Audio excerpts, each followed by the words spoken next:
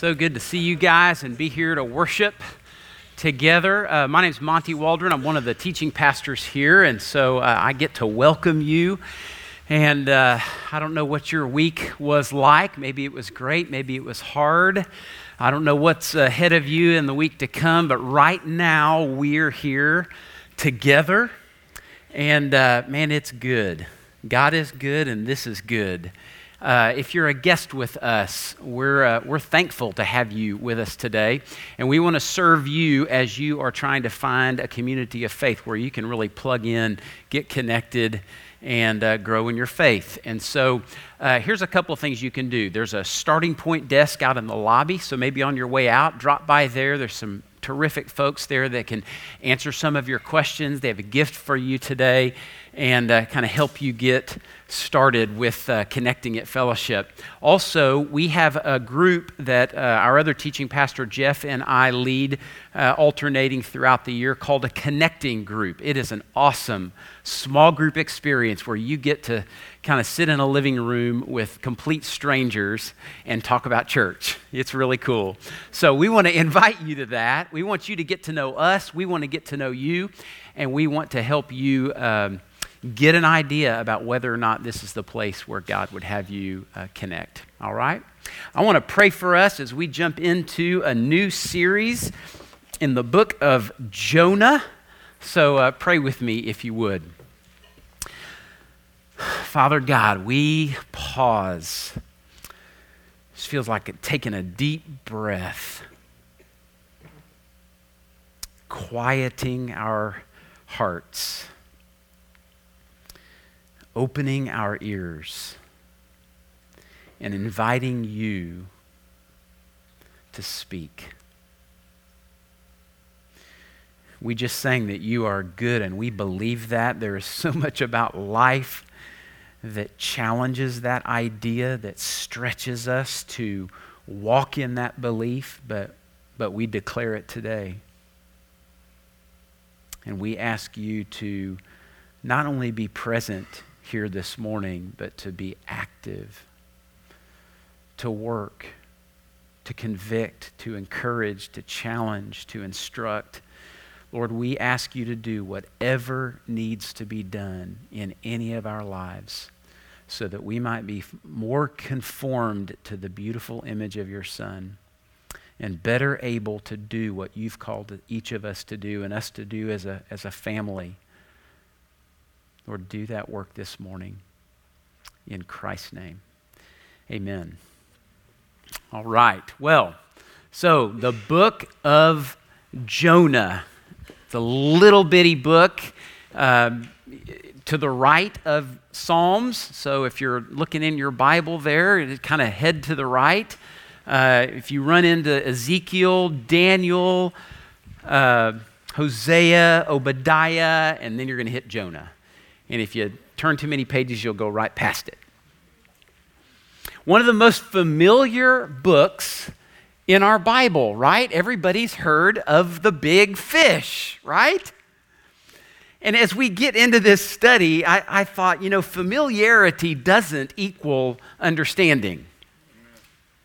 So I want to just start with a caution that we approach this book, we slow way down, and we come at this book very teachable, no assumptions, full of expectation.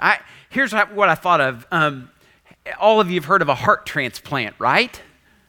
Yeah, and so, there's one explanation for a heart transplant, and that is that a person has a bad heart, so the doctor goes in, takes out the bad one, puts in a new one, sews them up, and they're ready to go. Now, that is generally true, right? That is an accurate description of a heart transplant. But it doesn't even begin to approach the complexity of that procedure. So here's another explanation. There's preparation, there's matching to make sure the heart matches, there's sedation, there's diverted blood flow, there's extraction, there's installation, there's reattachment. You got to ignite the heart, get it ticking again.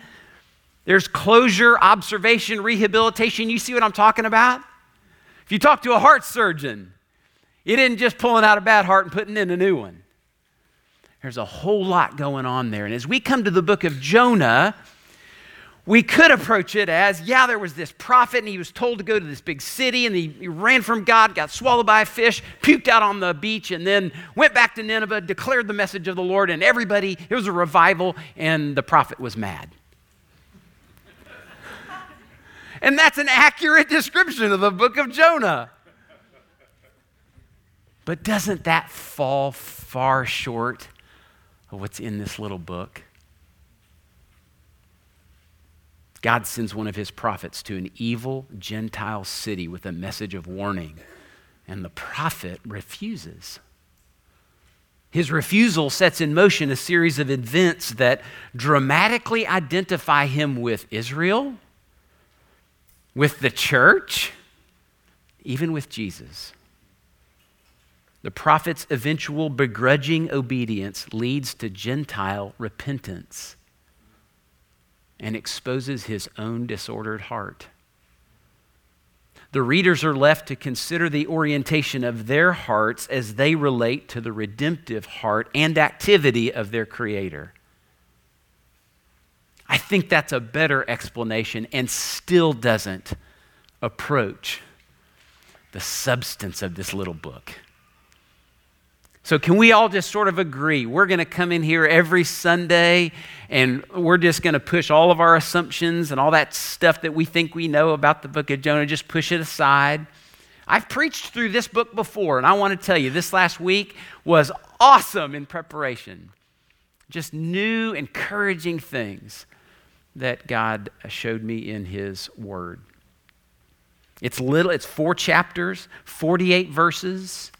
You might have seen on Facebook, takes a whole whopping 9 minutes to read from beginning to end. But it is full of life-changing substance. It will challenge our assumptions. It will expose our attitudes and our motivations. It will inform our theology. And it will propel us into a life that is full and transformational, a life without regret. I want to encourage you to do some things along the way over the next, we're going to do 8 weeks. We've got Vision Sunday in the middle of those 8 weeks, but I want to encourage you to read this little book again and again and again. Like, what if you just said, I'm going to devote that whopping 9 minutes every day to reading this letter? And then maybe put a little journal next to your Bible. And just as the Lord shows you things after reading it again and again and again, you just jot those down. And see what you have after 8 weeks in this little book. The story begins with God calling. He just breaks in. Even the way this letter begins with the word now, it's kind of like you get dropped into this much bigger story. It's like we've been hearing over and over all this stuff. God's doing this, people doing that. All this stuff's going on in the world. Now, the word of the Lord came to Jonah, the son of Amittai, saying. That phrase, the word of the Lord, it's used over 100 times in the Old Testament, often with the prophets, but it's this grand announcement. It's a signal to the reader that something big's about to happen. God is going to speak, and so we ought to be listening. The word came there, so the word of the Lord came to Jonah. In the Hebrew, it has a pretty forceful tone to it. It's like an intrusion. God is literally breaking into the room and he's saying, listen up. I've got something to say to you. Says that to Jonah. And I want to think for just a minute about the significance of communication from God. You see, we can get so complacent about the fact that we have a Bible that we're told is the very Word of God. And I got 10 of them sitting around the house. I don't know how often I read it, but got them all over the place. God's Word reveals what God wants to be known about Him and His ways. It's where we get that word revelation, right? Revealing. And so every time God speaks, He's revealing something. So when you open your Bible and you start reading, God is speaking. He's revealing something to you, whether you recognize it or not. If you have the hardest heart in the world, that doesn't change the fact that God is literally revealing Himself and His ways to you. We can go back to the beginning of the Bible. God's Word was the means through which all things were created, right? Genesis 1 and 2. God spoke, it was so. God spoke, it was so. His Word did exactly what He intended for it to do. God and His Word are so closely associated to one another that Jesus is called the Word in John 1. In the beginning was the Word, and the Word was with God, and the Word was God. He, that is Jesus, was in the beginning with God. He calls Himself the Word. When the word of the Lord comes to someone, it comes with purpose. See, it's a relational thing. It's not just a cognitive thing. It's like when God speaks, He's telling us He wants to be known. He wants relationship. That's why He's speaking. It's illuminating for all of us poor, flawed, frail, finite human beings. God gives wisdom when He speaks. And it's missional. When God speaks, He reveals His intentions that are directly related to His redemptive plan. His Word is absolutely authoritative, incontestable. Isaiah 55, we studied that book recently. Here's what that prophet said, speaking the words of God. For as the rain and the snow come down from heaven and do not return there, but water the earth, making it bring forth and sprout, giving seed to the sower and bread to the eater, so shall my word be that goes out from my mouth. It shall not return to me empty, but it shall accomplish that which I purpose, and shall succeed in the thing for which I sent it. Now, the word of the Lord came to Jonah. Are we listening?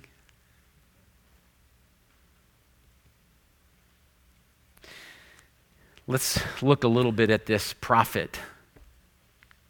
We're told he's the son of Amittai, which really doesn't tell us much of anything, except it connects this prophet with the same prophet that's mentioned in 2 Kings 14. We learn that this prophet served during the reign of King Jeroboam II.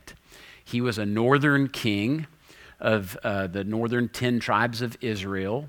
He was said to have done evil in the sight of the Lord. Imagine that job, working for that king as a prophet of God. That's a rough assignment.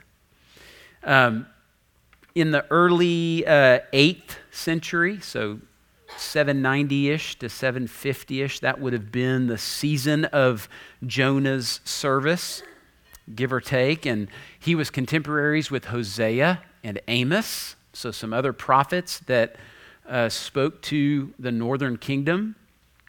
He's one of only 4 prophets that were specifically referenced by Christ during his ministry. Elijah, Elisha, Isaiah, and Jonah. And here's what Christ said about Jonah.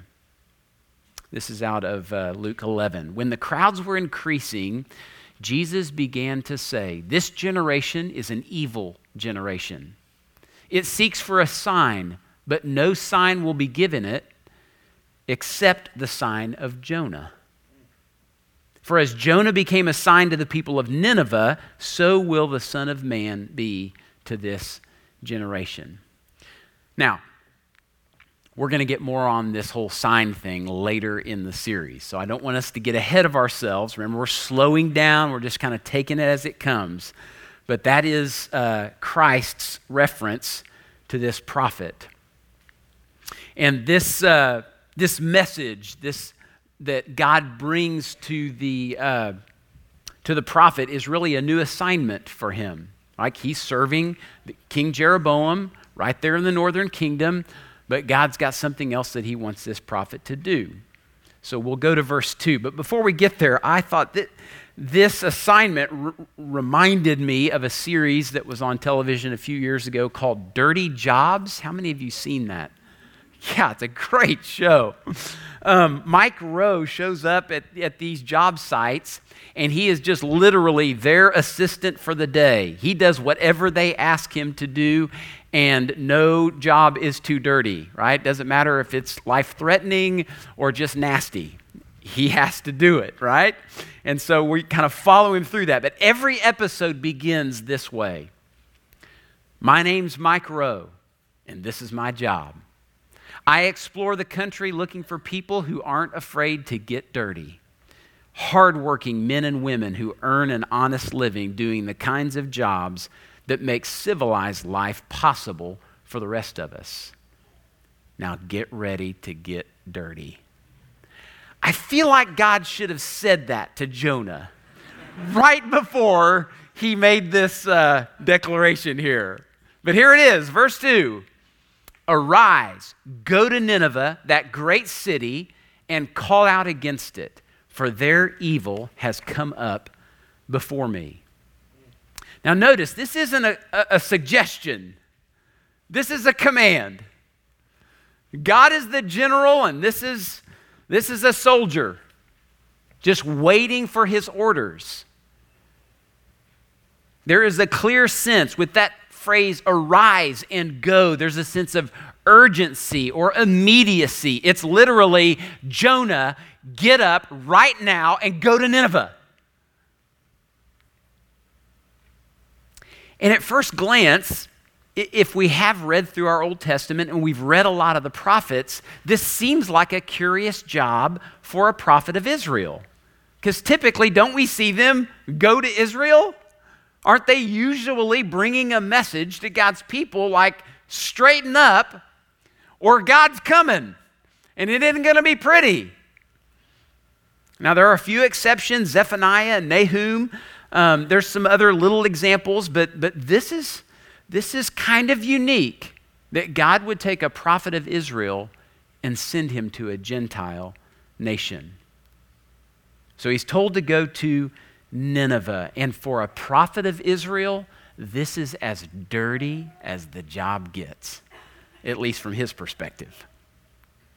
Nineveh is mentioned in the list of nations and cities in Genesis 10. It was founded by a guy named Nimrod. I love that name, Nimrod. He's a direct descendant of Noah. So he founded this city, and the Assyrians kind of grew out of that. And so when we get into the 9th century or so, these are some fierce people. They are relentless, aggressive. Nahum called Nineveh the city of blood. He also noted that city for its cruelty in his prophetic book. So this is a rough place. Gross idolatry was practiced throughout the city, throughout the Assyrian Empire. The religion of Assyria was Babylonian in origin, but they made up a god for themselves. His name was Ashur. And the high priest of this god was none other than the king of Assyria. How convenient. And these kings were not short on self-esteem. Let me read you a little quote from King Esarhaddon. "I am powerful, I am all powerful. I am a hero. I am gigantic. I am colossal. I am honored. I am magnified. I am without equal among all kings, the chosen one of Asher, Nabu, and Marduk. He thinks pretty well of himself. Now, if that weren't enough, so this is a powerful, powerful nation. And they were hostile enemies of Israel and their God. Now, Jonah knows that, by the way. This is no mystery to him. Israel had been struggling through a long-standing division after King Solomon. You had the divided kingdom, so there's tension within that. And then all the while, Assyria is growing in power, actually threatens Israel on several occasions. But then there's this shift where Assyria begins to drift. They have some infighting, so they start to decline, and Israel actually starts to emerge. But as they are emerging in power, they are declining in morality in their spiritual life. Israel is gaining strength and confidence, but they are deteriorating spiritually. They're a corrupt nation, and we know that from the prophetic books of Hosea and Amos. Now, just think about this. What's the story of Hosea? The simple story. Like, go marry this woman who is going to repeatedly leave you and commit adultery, and I just want you to keep taking her back. Love her like God loves an adulterous people. So that's actually a description not of Nineveh, but of Israel. That's why they needed prophets, but Nineveh needed prophets too. And that begs the question, why would God send his prophet to Assyria, the enemy of his people and the enemy of his? And what exactly was God commanding this prophet to do when he got there? And there's this little phrase, call out against it. Call out against it. And that phrase is a warning with an opportunity to repent. That's the key. So, wouldn't it have been great for Jonah just to go over to Nineveh and say, by the way, in 40 days you're going to get blown to smithereens. Good luck with that. I got to head back to Jerusalem. No, he knows what it means for him to call out against this city of Gentiles. It's the same thing that God had prophets do with Israel again and again and again. Read the book of Judges. The irony of how this story is unfolding is that Nineveh is really no dirtier than Israel, but they seem to think so. Jonah certainly seems to think so. I love how Tim Keller sort of summarizes this idea of God sending a prophet to Nineveh. Here's what he says. If God wants to smash Nineveh, he doesn't need a messenger. But if God wants to save Nineveh, he does. The only possible reason God would have to send a messenger to Nineveh is he wants to give Nineveh a chance. He wants to save Nineveh. He wants to have mercy on Nineveh. He wants to help Nineveh. He wants to turn them from their violence, that evil that had come up before him. Now, that didn't mean that God was just sort of like, whoa, look at Nineveh. What the heck? What are they doing over there? Right? He's seen it all along, but something in God and his heart has moved him to initiate with this people. And because he's not simply just going to destroy them, he's going to send a messenger, a prophet, with a glimmer of hope for these people. Now, Jonah is a prophet and calling out stuff and announcing ominous oracles of judgment, like that's what prophets do. He just doesn't want to do it in Nineveh because he knows the effect it might have. Instead, Jonah does the unthinkable. He gets his assignment, his marching orders, and let's just call it desertion and descent.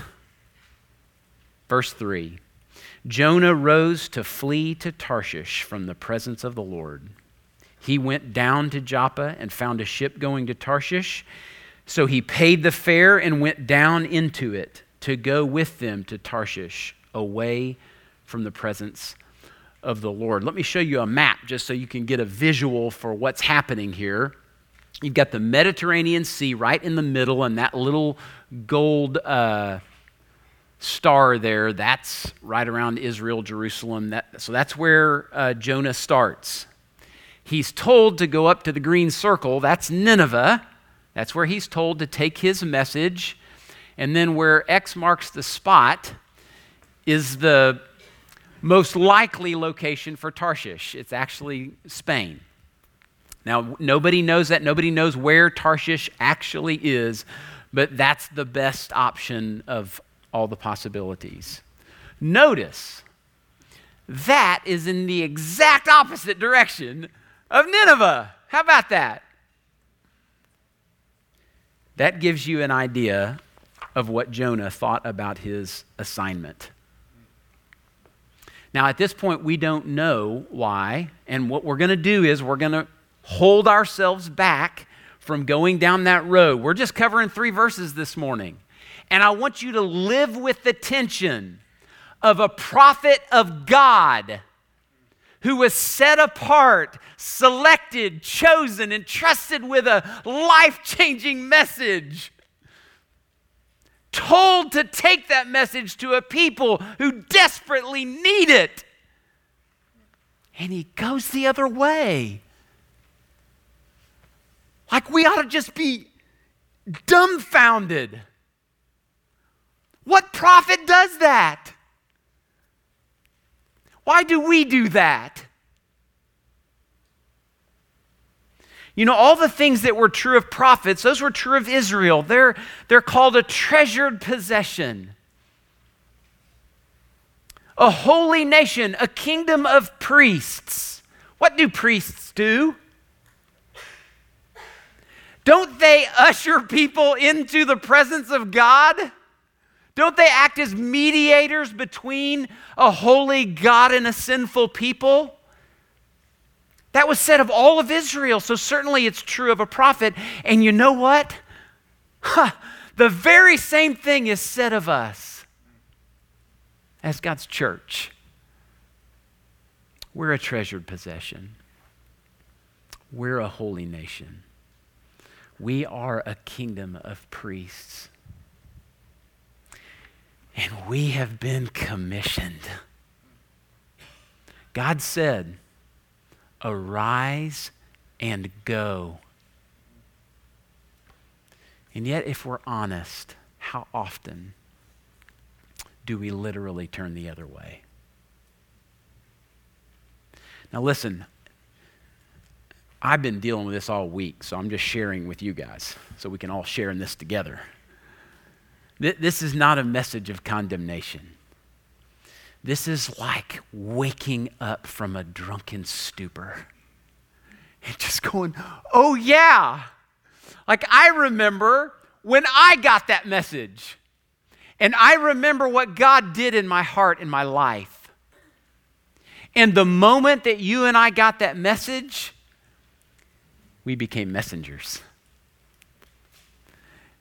We didn't have to have any technique or skill or sharpness or any of that. We just got a message. And we get to tell that message everywhere we go. And all around us, there are far more people who either have never heard it or just dismissed it than there are who have truly received it.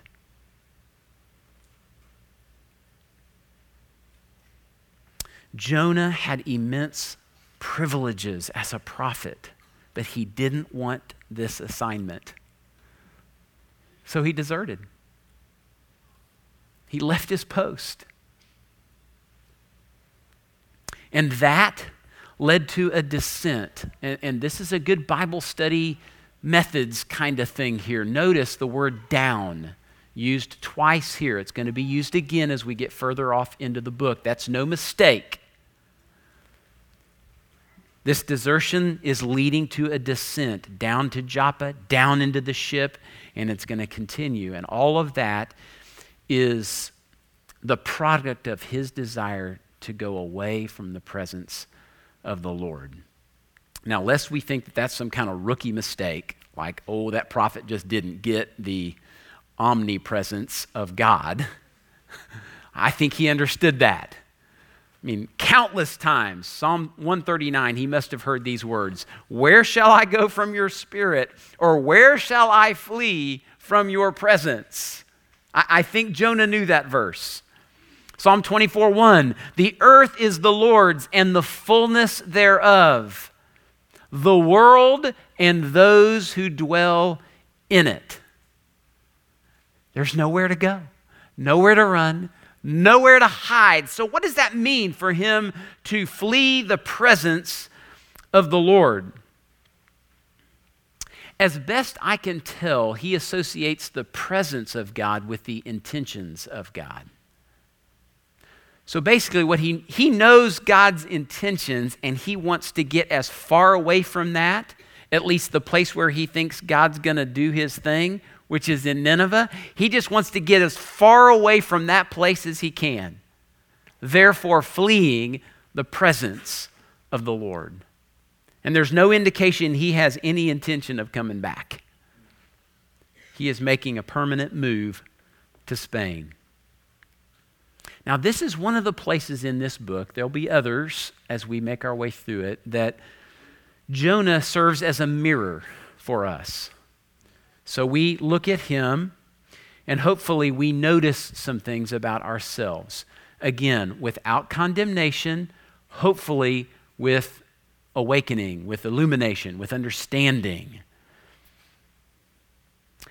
I read Psalm 52:7 just in my personal devotional time this last week, and it was amazing. The timing couldn't have been better. So I've been reading about Jonah, this wayward prophet who rejects God and goes his own way. And here's Psalm 52:7. "See the man who would not make God his refuge, but trusted in the abundance of his riches." By the way, Jonah, did you catch that he paid his fare to get on that boat to run from God? "Trusted in the abundance of his riches and sought refuge in his destruction." Sought refuge in his destruction.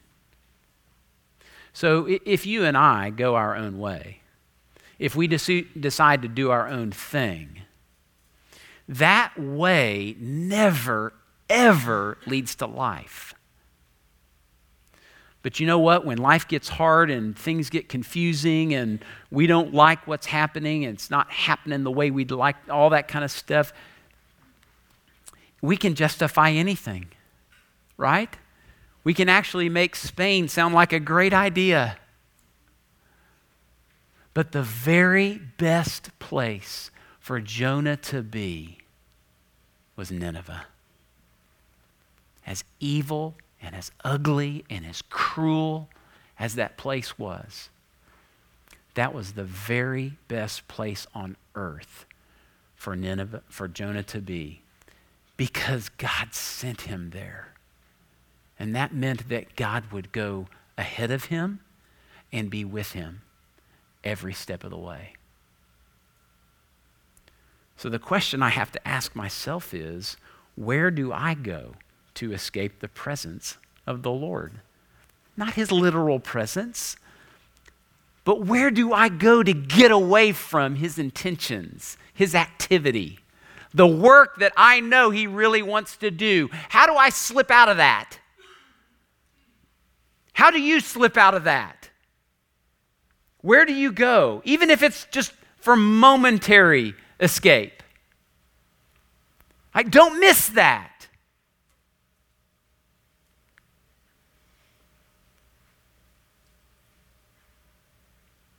Wherever that place is, I want to encourage you. I'm going to do the same thing. Let's think about it this week. Let's give that some prayerful thought. And then here's a phrase that I want you to hear over and over and over again as we go through this book. Pastor said this: the book of Jonah begins and ends with God's love for people who don't love God. The book of Jonah begins and ends with God's love for people who don't love God. So even when you and I are hopping on a ship to Spain, God loves us. And he will do whatever it takes to bring us back. It's interesting, just in these first 3 verses, we can, I think, safely assume that God loves the Ninevites, God loves Jonah, and God loves Israel. And that is why he came to speak. And then as believers in this book, as followers of Christ, we can believe that God loves us as well. And what a privileged people we are to have him speak. I want to give you an opportunity to respond to, what is somewhat of an introduction. I hope it's piqued your interest a little bit.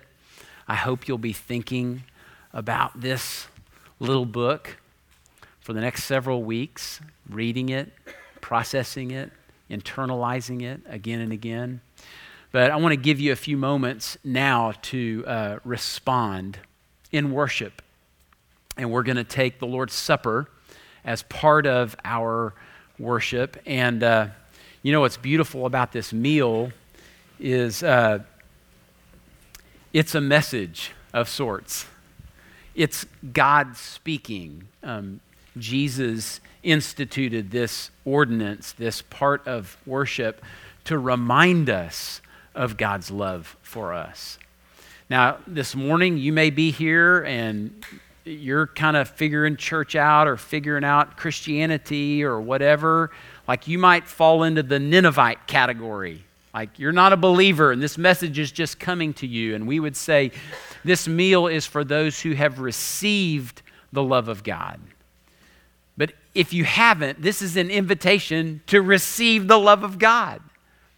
That he loves you and he wants to forgive you of your sin and bring you into a relationship with him. So this morning is a great invitation for you to make that right with the Lord. For the rest of us, if you're a believer, you know what? You may be a prophet on his best day and you may be a prophet on his worst day. Both of you are invited to the table. And this is the meal to remind you that your acceptability before God is not based upon your performance. It's based upon the performance of the prophet, who when he was told by the Father to arise and go, he did. He came here and did for us what we couldn't do for ourselves. He shed his own blood. His body was broken so that we could be forgiven. That's what this meal is about. I want to invite you to come to this table, thank the Lord for his good work on your behalf, for this gracious message that he brought to you in person, in the person of Christ. And then let that be a springboard into a life of obedience as you go into this next week.